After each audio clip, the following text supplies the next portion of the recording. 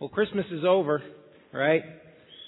Isn't it like a bunch of build-up for like one day? It's like you spend so much money. You don't have the countless hours shopping, and it goes by like that. It's kind of a disappointment.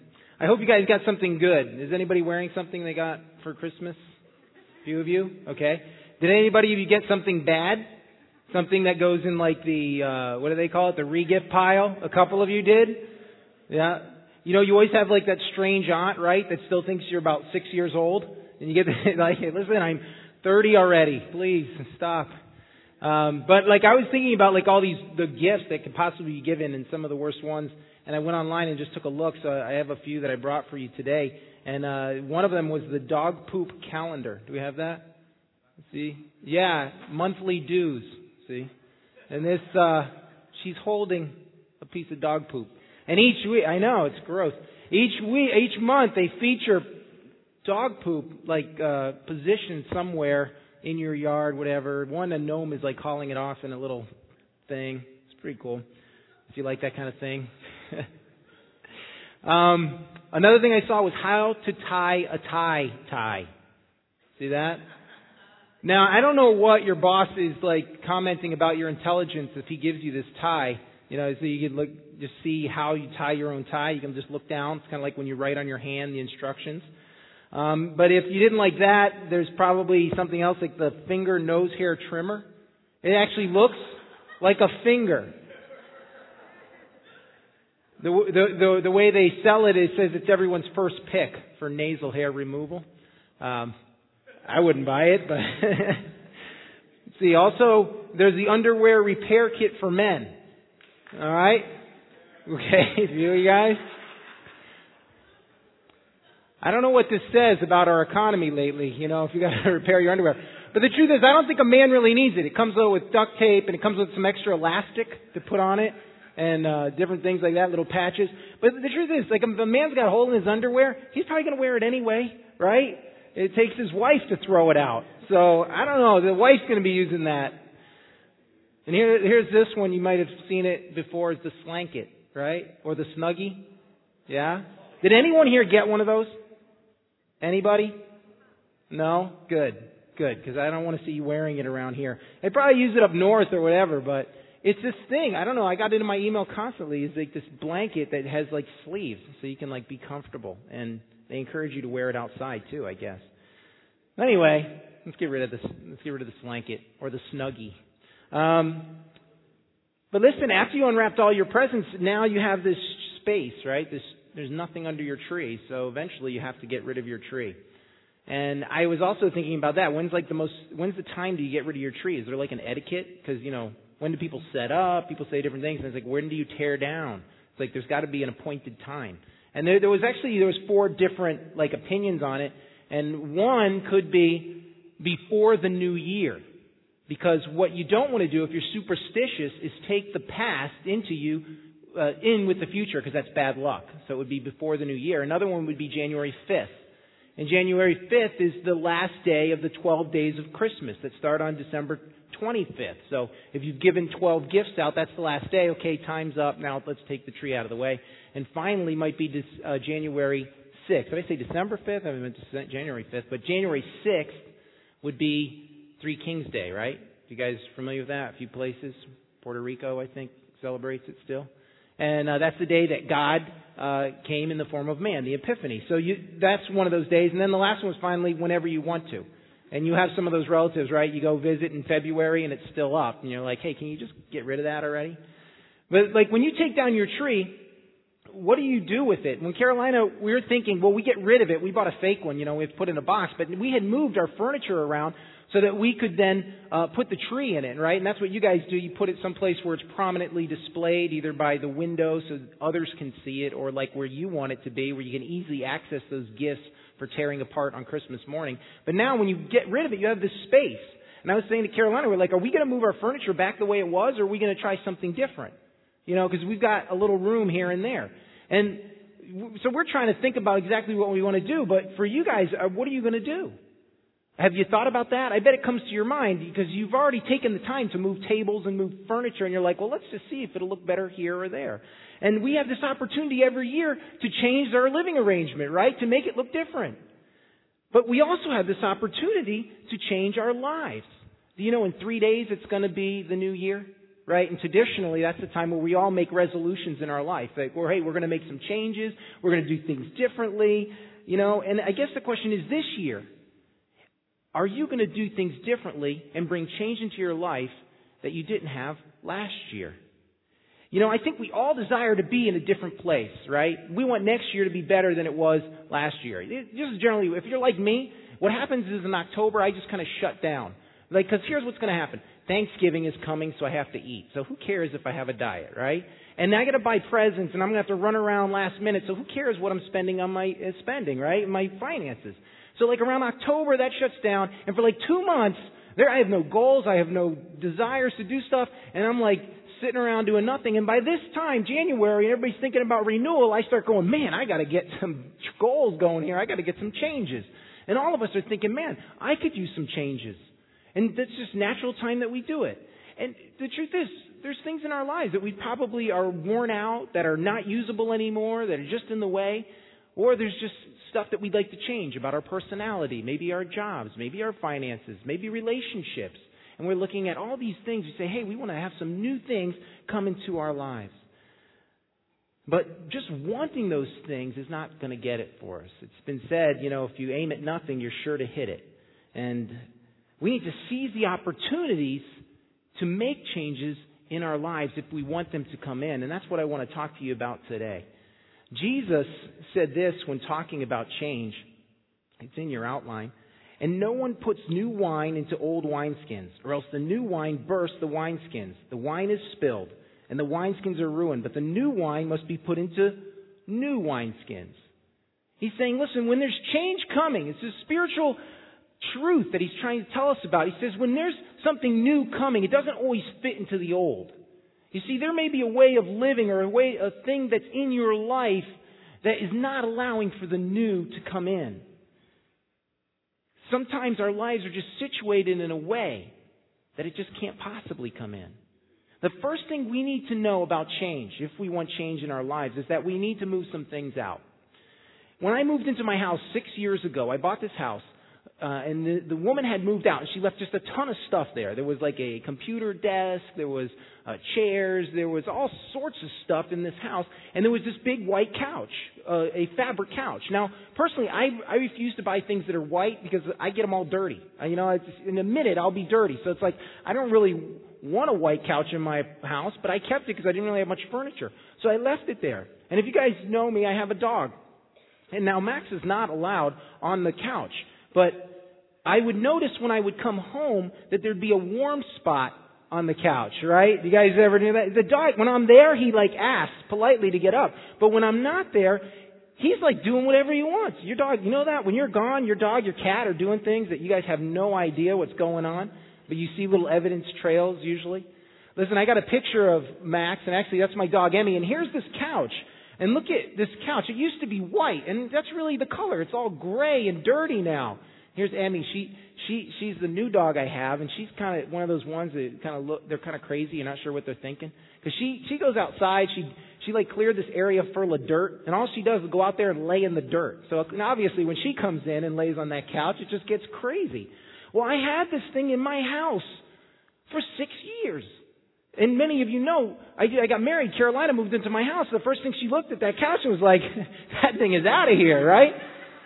Because she's come over before. And I steam cleaned it. I used to put coverings on it, to try to hide it. But it's nobody wants to sit on that couch. They're like, what's moving under that blanket right there? It's they don't want it there. And Carolina's like, this is not going in my house. Because she had furniture she's moving in. There's furniture that's got to go in its place. And as long as that big, ugly white couch is dirty, that's worn out, is sitting in my living room, we can't bring it in.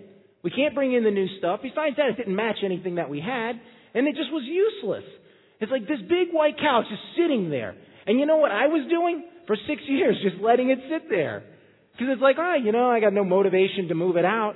And after a while, here's what happens. You totally forget that there's an ugly white couch in your living room. You totally forget that it's ugly, it's dirty, and it doesn't match anything. You just keep coming in, you're regular. Okay, here's this couch. It's just there, week after week. So we moved it out. We took it outside because it's like, this isn't the place that it's going to go.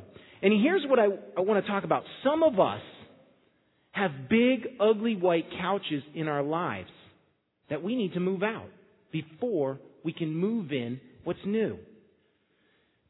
You see, we've gotten so used to this thing in our life that we don't even realize it's there. We've been maneuvering around it on a daily basis, and yet it's still there.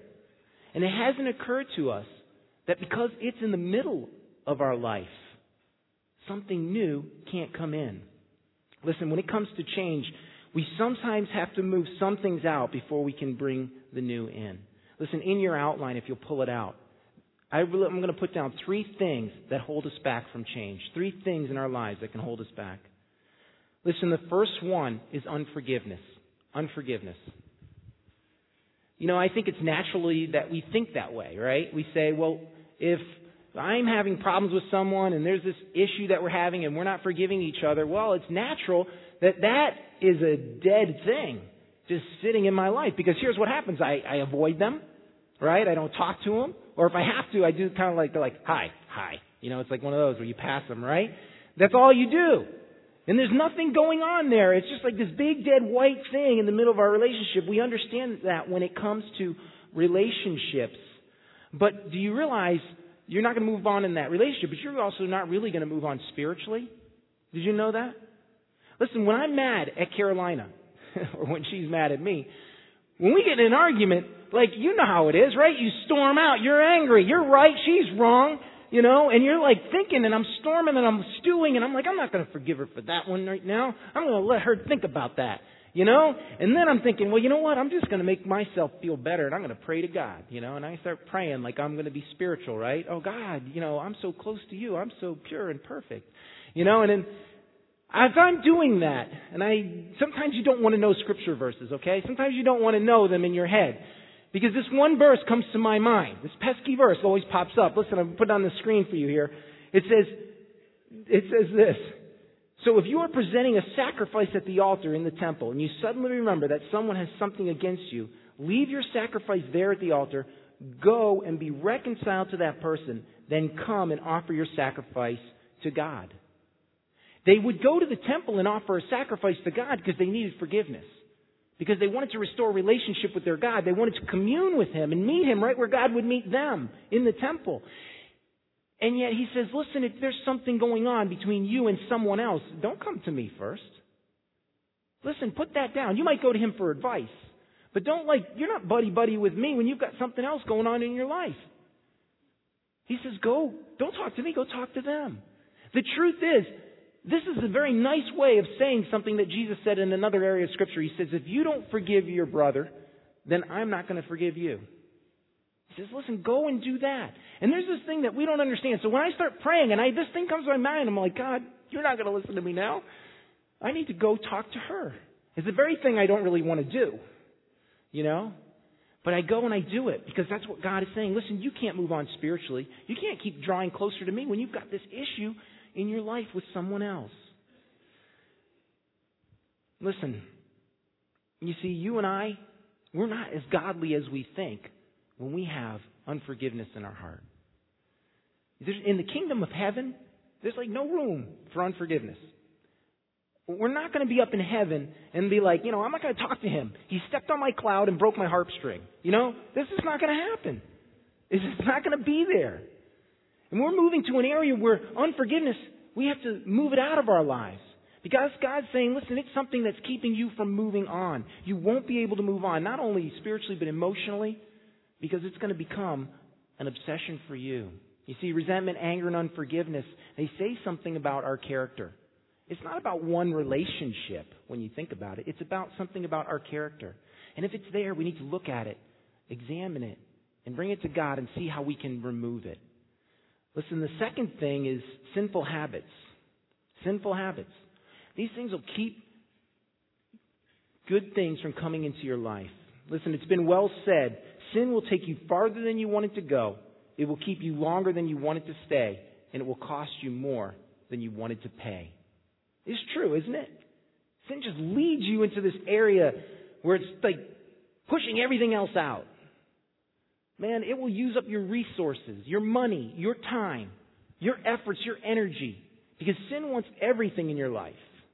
It wants to push everything else out. You see, darkness and light, they don't coexist very well. Sin wants to just take over. It wants to occupy. And it's very jealous because it wants you all to itself. And you see, when we have this sin in our life, it becomes obsession for us. We all want positive change in our lives, right? We all want something good. And yet when we have sin, it keeps us from having the good that God wants to give us. Listen, sinful habits will keep you from moving forward. That's why Paul said this. Do you see what this means? All these pioneers who blazed the way, all these veterans cheering us on. It means we better get on with it. Strip down, start running, and never quit. No extra spiritual fat. No parasitic sins. I mean, can you imagine getting ready to run a race and then what are those things called? Those big sucker fish, those remoras, right? All over your body? I mean, they're going to be trying to run, they're going to be hitting you and keeping you from running and getting tangled up, and you'd be tripping and falling. And Paul's saying, listen, it's kind of like that. When you're in your life, you're running this race. You're trying to get somewhere. You're trying to get somewhere new, something better, and yet you've got this stuff weighing you down. You've got these sins, these things that you just need to come off. They need to be dropped off in order for you to get to a better place. If you're stuck in a situation right now that's not right with God, the only way you'll be able to move into a better place is if you sit down and work it out. Sit down with God and work it out. Listen, another thing that will keep change from coming into your life is regret. Regret. You know that January is named for a Roman god? His name is Janus. And Janus is the god of gates, the god of doorways, the god of new beginnings. I have a picture of Janus here because he's pretty interesting. Janus has two heads. You see that? He's got two heads. It's not like a mistake and the guy who was carving it made a mistake. He has two heads. And they do this big celebration where January came from, the new year. They celebrate when they worship this God, and they bring in the new year because he is helping to bring in the new. But the thing with this guy is he's looking backwards, too, at the same time. I think, if I was, this would be a great feature if you were like a parent, right? Because you hey, I saw that, and they can't get away with anything, But these guys, what happens, I wonder, when they argue? What happens when this guy, he's looking backward, he sees something, and this one sees something, and they both want to go in a different direction, right? They can't go anywhere. Because you can't go anywhere when you're looking behind you and in front of you at the same time. And that's what regret is like for you and me. We're looking at something in our past, and we keep looking at it, and we can't go forward because it won't allow us to. Listen, Paul understood this very well. So well, he made this resolution. Listen to what it says. Not that I have already attained, or am I already perfect, but I press on that I may lay hold of for that which Jesus has also laid hold of me. Brethren, I do not count myself to have apprehended. He's saying, listen guys, I've made some mistakes. I'm not perfect. I've done a lot of things. I've blown it. I've blown it in my walk with God. I've made a lot of mistakes. I've done a lot of bad things. But listen to what he says. But one thing I do, one thing, forgetting those things which are behind and reaching forward to those things which are ahead, I press toward the goal for the prize of the upward call of God in Christ Jesus. Look, I'm not going to look back, Paul says, at the things and the failures, the mistakes that I've made, or the things that have even happened to me that weren't even my fault. I'm not going to look at those, but instead I'm going to press forward. We need to cut that God's other half off so we only look in one direction, forward. You see, regrets can do that for you and me in our lives. I don't know what your past is, but I am so familiar with regrets. I know there are people who say that they don't have regrets because they learned something from it. I agree, I learned something from it, but you know what? I still have regrets. I'm sorry. I've just done too many stupid things. Listen, I tried out for football my senior year of high school. You can tell I'm not really built for it, but I wanted to try it. So I joined the team, and I so wanted to play. I don't know what it was. I just loved that sport. I loved hitting people. I didn't mind getting hit. Man, I was in it. Well, the first game comes, and I'm not a starter, but they put me on the goon squad, the recovery teams, the special teams. So they do the kickoff, and I'm on the way end of the field. You're on, the whole team runs down. I'm on the end. Now, my job is to contain the guy who gets the ball, not to let him run outside and get a line down the end and run. Well, we all run, but it's my first time ever playing a real game. So I'm a little hesitant, and I'm running slower than everybody else. I'm like watching to see what's going to happen, because I've only ever watched from the sidelines. And as I get closer to the guy takes off. He starts running in my direction, right? And I'm way behind everybody else, but I start seeing him coming. I'm just thinking, John, just grab and hold on tight. Just grab and hold on tight. So this guy hits me. I grab him. I hold his leg. And now he's dragging me down the field. But, I didn't let go. And other guys came and helped out. And finally he was tackled. And I'm thinking to myself, I blew it. I should have tackled him earlier. But I was happy that I at least tackled him. So I'm running over to the sidelines. And there's the coach, Coach Warren. He looks at me and he starts yelling at me, Solaroli, you blew that. You didn't contain him. You let him get outside. Go sit down on the bench. And I'm like, oh my God, I tackled him. What are you talking about? And he put me on the bench. So here's what, through the whole thing, I'm talking to the coaches. And listen, I tackled them. Look at the game thing, and I'm telling them on the way home, I'm so upset that I'm on the field, on the thing. And I went to tell them I was right. Well, it didn't end there, because the next practice, hey, did you see the game? Did you see the film? You saw that I tackled him, right? My number was 88. You remember? That was the guy. Just look at it again. And weeks would go by and I would still be talking to him. And then one day this assistant coach would come up to me and he said, John Solaroli, would you just let it go? Forget about it.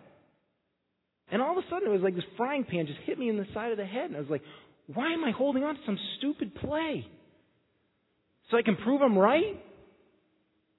And I was holding on to this thing, and all of a sudden, many things in my life suddenly came clear into picture about my character and who I am. And I said, oh my God, Lord, I've been holding on to this thing so long and so hard that nothing new is coming into my life. The coaches didn't want to hear me. They didn't want to walk up to me because I'm going to start talking to them about something stupid that they don't want to hear about anymore. They don't want to give me the opportunities because I'm just sitting there bugging them. And I was like holding on to this one thing because I wanted to prove that I was right. Regret usually comes in different forms. There's like 3 concerns that I can think of right now. It says, and one of those is not knowing. Sometimes not knowing why something happened, we'll just live in that. I got to know what happened. I got to know why. I just got to find that out. I got to find the reason. Why did they leave me? Why did I get fired? Why didn't this work out? What's going on? And we just stay there and we stay there and we stay there so long. This giant white couch is in the middle of our living room and I can't move it out. We don't even recognize that it's there. I didn't even know the white couch was there until the assistant coach pointed it out to me. Another thing is not knowing the reason why, but trying to prove something. Like I just said, we don't give up. We're holding on to something when we were 5 years old. Dad, I was right about that. And it's time that it doesn't really matter. Another thing is that we're just hoping a situation will change. We're just hoping a situation will change. And we're living in that situation. We're wishing we could relive it, go back there. Man, I've done so many stupid things. Sometimes they were my mistakes, or sometimes it's things that happened to you. Something that wasn't even your fault. But maybe it was a moment of weakness that changed everything in your life that you just haven't let go in your life. Maybe it's a certain relationship that you had from long ago that, man, it just keeps coming back up into your mind. And you just can't move on. It's keeping you from having the good things come into your life. I'm going to share this with you because I hope it will help somebody. But there's sometimes that there are certain relationships that we just have to let go. When I was 6 years old, my father and mother decided they were going to leave. And there were 5 kids. And they said, John, well, they didn't say John. They said all of us. They put us on a bus. 5 states away, they sent us to our grandparents. I've lived to live with my grandparents. My grandfather died 5 years later. I was about 10 or 11, somewhere around there. My father comes. I hadn't seen him in 5 years. He comes, and he's there for the funeral. We're in the house. I came running upstairs because for all this time that he'd been away, and they'd both been away, I've been thinking, God, maybe they'll come back together. Maybe we'll be a family again.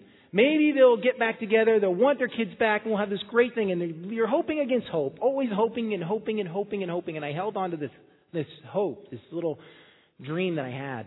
Well, I came running upstairs and I said, Dad, Dad. And I don't even know what I was going to tell him. And he said, John, hold on a minute. He says, don't call me Dad.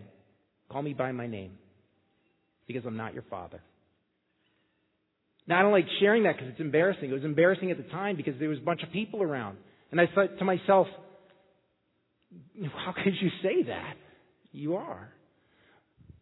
But as difficult as it was to hear, it was what I needed to hear, strangely enough.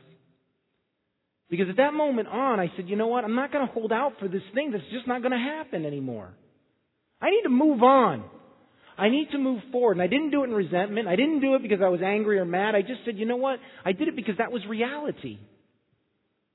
And there may be something in your life, some relationship that you just got to say, listen, I've got to move on with it now. It's just time because it's not going to happen. It's time that has to just leave it and move forward. Listen, these things are so important to deal with because when we have them, after so long, you don't recognize it anymore. The white couch is sitting there right in the middle of your life right now. And you haven't even seen it because you've gotten so used to it being there. Listen, here's the interesting thing. You can't move backward either, right? Because with regret, you're always trying to get there. But you can't move backward. You can't go back in time. But what you do end up doing is relive it. And instead of living in today, you're reliving it over and over and over again. You can't go back and change it, and you can't go forward because you're stuck reliving it. Only we begin to face the issues, unforgiveness, sinful habits, and regret, will we be able to move forward and deal with the things that God wants to bring in our lives. Because God has something greater in store for you guys. Listen, when we move the old things out, then we have room for the new. When I mentioned, are you gonna rearrange your living room? And maybe you guys said, hey, that's a good idea, but I wouldn't even know where to start. That's kind of like me. I have no clue. I kind of have some ideas what I want, 50-inch plasma or a flat screen. I want maybe a certain color. I'd like some space over here because I'd like to stretch out. Whatever it is. It's like, you know kind of what you want, but you don't know how it's going to look. So you're just probably going to move everything right back, right? But there are a couple people in your life who can just have an eye for it. Hey, what if you were to just turn that this way? Oh my God, it changed everything. You know what I mean? I don't know who these people have this knack for it. I don't have that knack. So what you do is you would go to like a magazine, right? Like these home magazines. You would check it out and see like a picture. And when you see one that you like, you go, wow, that's what I want. That's the vision that I have for my living room. And you see, when we want to move things in, one of the thing that we need to get is a vision. Because when we have a vision, then things begin to seem clear to us. Then things will come into focus. Listen, having a vision is the catalyst for change in your life. In the year 2006, Bobby, about this time, that would be 2005, just before it began, I decided I was going to run a triathlon. I had never run one in my life. I jogged and I'd done some swimming. I was not a big biker. But I said, listen, I wanted to do one because I've always wanted to do one my whole life. I don't know why. I just wanted to. And I said, this is the year. I'm going to run a triathlon. And you know what? I said, that's it. I'm going to do it. And I decided to do it. A triathlon, if you don't know it, is usually you do 3 events. You swim a half mile, depending on what it is. This one is swim a half mile, bike 10 miles, and then run 3. All in a row. You just run the whole race, and they time you for that. And I just was dying to do it, so I decided I was going to do it. And because I had this vision in my life that year, it did 4 things for me, and I want to share them with you. Having a vision, it's in your outline, allows me to move forward with one focus. It gave me focus. Listen, it's going to help tell you what you should be doing and what you shouldn't be doing.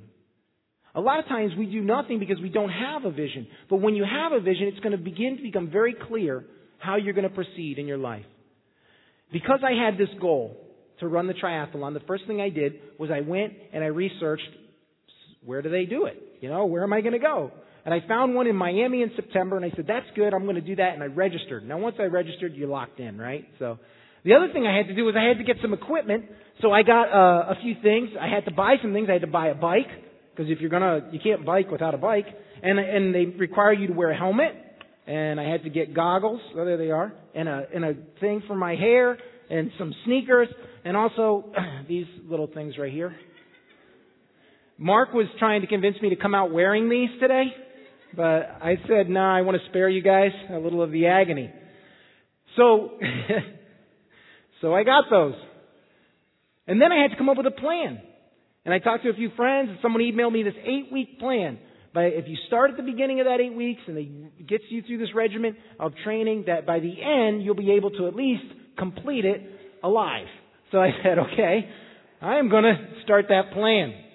And I also had to watch what I was eating. I had to take a little bit better intake. I had to do the carb thing once in a while, the protein. I had to drink a lot more than I usually drink to stay hydrated. And I started to do all these things because I had a focus for what I was going to do. And do you know that Jesus had a focus for His life? Jesus' focus for His life was to die on the cross for you and me. And everything that He did in His life was based on that.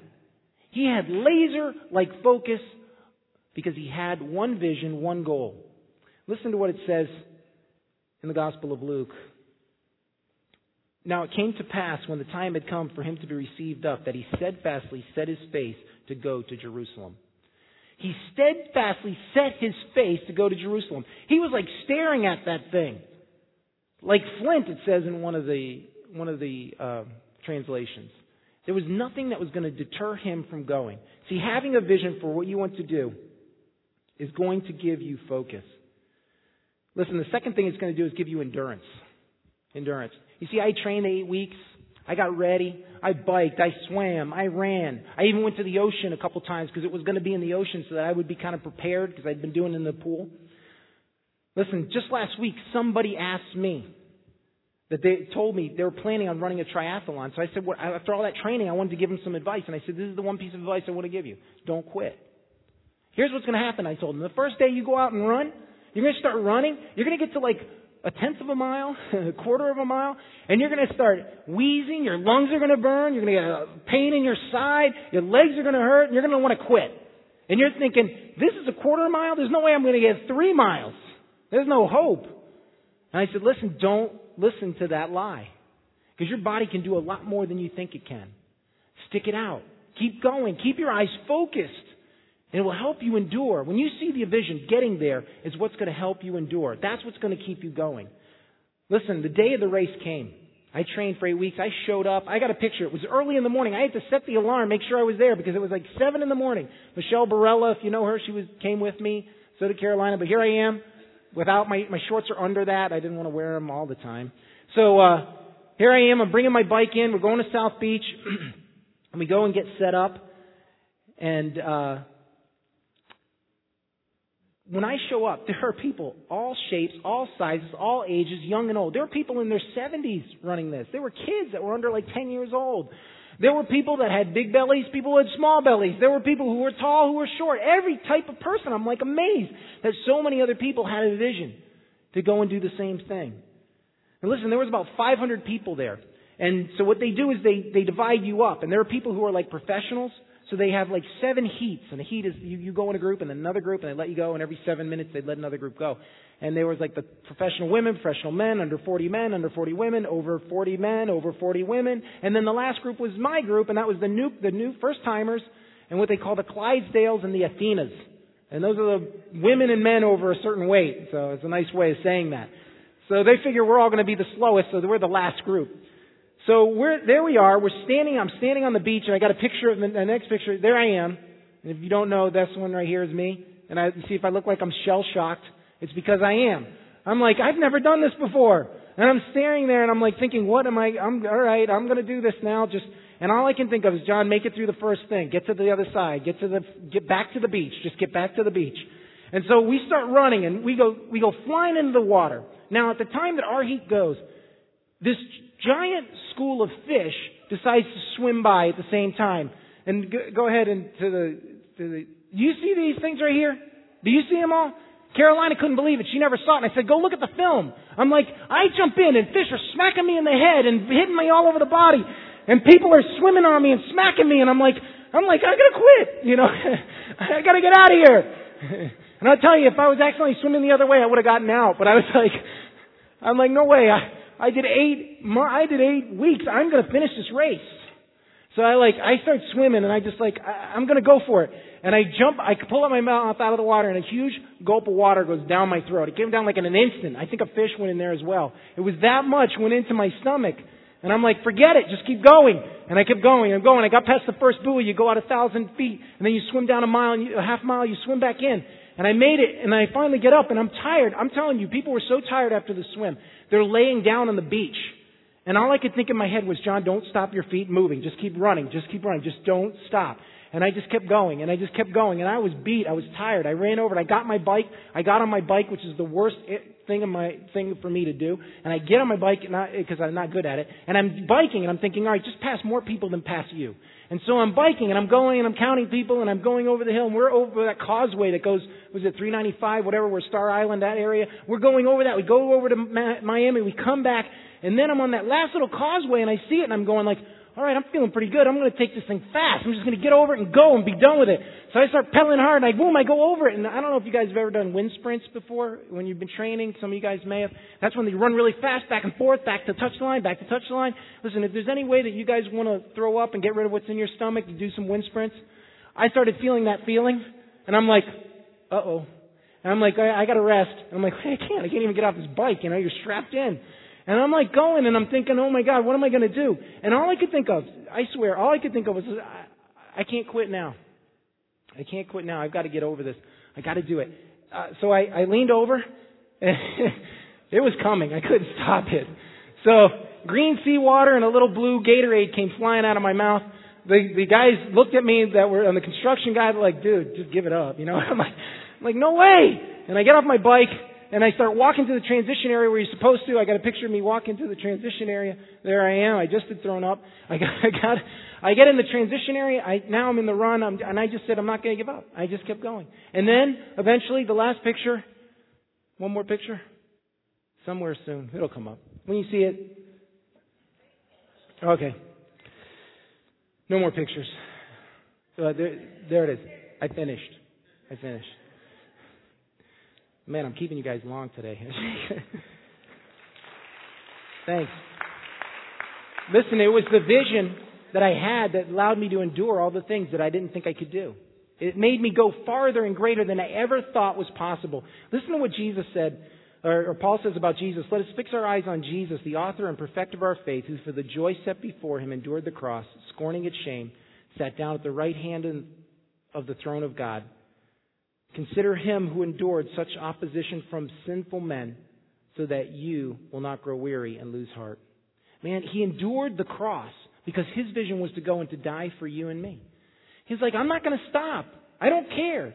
Though he was beaten, he was ridiculed, he was shamed, all the things that happened to him, he's not going to do it. It allows you to endure things that you never thought you would be able to endure. Listen, not only that, it'll bring you number 3, peace. It'll bring you peace. Listen, when you know what you're doing, it naturally brings peace. You want to get rid of an employee? Have him come to the office and don't tell him what his job is. That person will not stay there because he'll feel restless or she'll feel restless. They'll feel so restless because there won't be peace because they don't know what they're supposed to do. Anyone would probably work hard than not know what they're supposed to do. Peace comes in your life when you have a vision and you know where you're going. Listen, number 4, passion. Passion. Listen, it'll bring a passion to your life. Man, I started reading about triathlons. I started learning about them. People spend $2,000 easy on a bike, maybe $10,000 just to do them. Your resources go toward what you have your vision for. Man, I would only wear this because I had a passion to do it. Listen, have you been in a place where you don't feel motivated? Maybe it's because you don't have a vision for something. Maybe because right now you're not sure. You don't have a goal and you're just like, man, I don't feel motivated. I don't feel like there's something going on in my life. Listen to what the Bible says.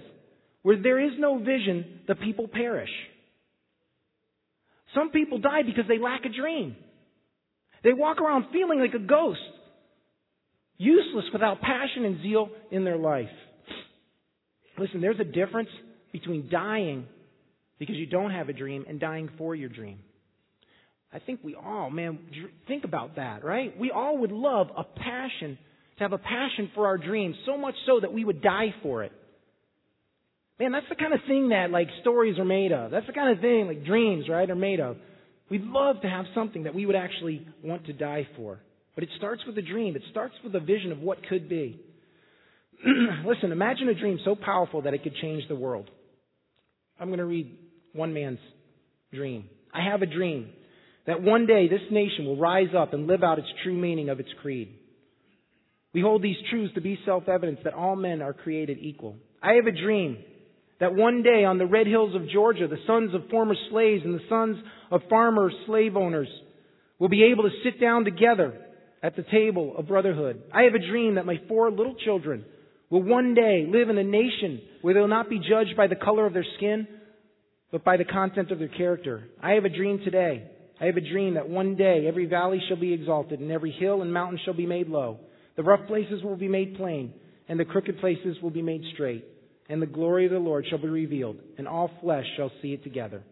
When we all allow freedom to ring, when we let it ring from every village and every hamlet, from every state and every city, we'll be able to speed up that day when all of God's children, black men and white men, Jews and Gentiles, Protestants and Catholics, will be able to join hands and sing in the words of our old Negro spiritual, free at last, thank God Almighty, we are free at last. And that vision came true. In just a few days, we're going to have a black president. And Martin Luther King's children are going to be able to see it. Because he had a vision and a passion that he was willing to die for. Listen, can you pull out your outline for a minute? If you don't already have it out, could you pull it out? Listen, in there I put a space for us to write 3 goals. You see, many of us have maybe like 100 goals. But we're never going to accomplish all of those for next year. But if we can narrow it down to 3, and we can just do 3 of them, and look back and say, these are 3 things that I accomplished, that we can have a vision for, that will give us focus, that will give us endurance, that will give us peace, and will give us a passion for this year. I want to encourage you to write them down. It might be different areas of your life that you could pick. It could be your family, your home, something spiritual, financial, physical, educational, social, or your career.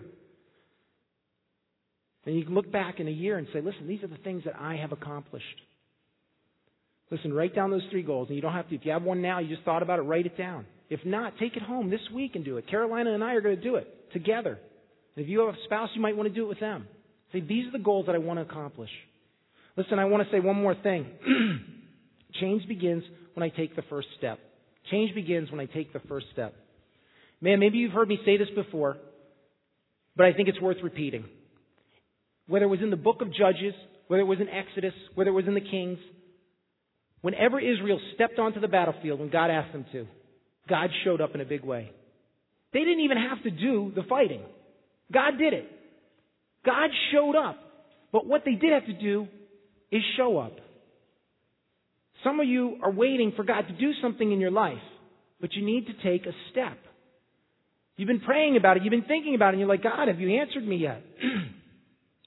But you need to take that first step. Listen to what the Bible says. Your ears shall hear a word behind you saying, this is the way, walk in it. Whenever you turn to the right hand or whenever you turn to the left.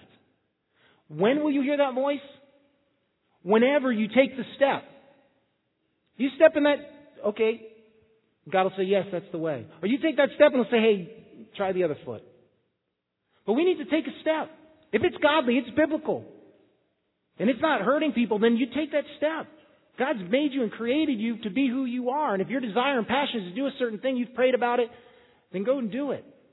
And God's going to use it for His glory. Listen, if you have your connection card available, listen, take a next step. Take the next step. If you said, listen, I need to get my finances in order, then maybe a good first step for you would be to take the financial seminar that we're offering. If you want to do that, then sign up for it right now. If it comes to spirituality in your life, would a good next step be baptized? Then check that off. When it comes to being used more for the kingdom of God, would a good next step for you to be to start serving? Then check that off. And if you say, God, I just want you to be able to bless others if you bless me, then would opening your home for a small group be a good way to do that? Then just check that off. But you and I, despite everything that's going on around us this next year, it can be better than last year. In fact, it could be your best year ever. You know, God is waiting to bring change into your life. He's itching for us to just step onto the battlefield so He can bring something good. But you have to take the first step. Let's pray.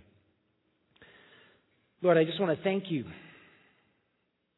Father, that maybe You're shedding some light in some hearts today. Lord, maybe on some things that we've had that are white couches in our life. Man, that are just sitting there. And Lord, that we've been sitting on, we've been walking around, and we just don't even realize it anymore. But maybe today You've revealed something to us. And I pray, Lord, give us the strength, give us the courage, and give us the hope to move on and to move forward. Lord, I pray that everyone here, that You would begin to instill a vision in them. As they begin to pray to You, Lord, may You speak to them through Your Word and through Your Spirit. Lord, give them goals. That next year would be better than this year. Lord, that You might use them in incredible ways. Lord, I pray that for everyone here. And Lord, we thank You for being our God and for loving us and for sending Jesus with one focus to save us from our sin. We thank You in Jesus' name. Amen. Amen.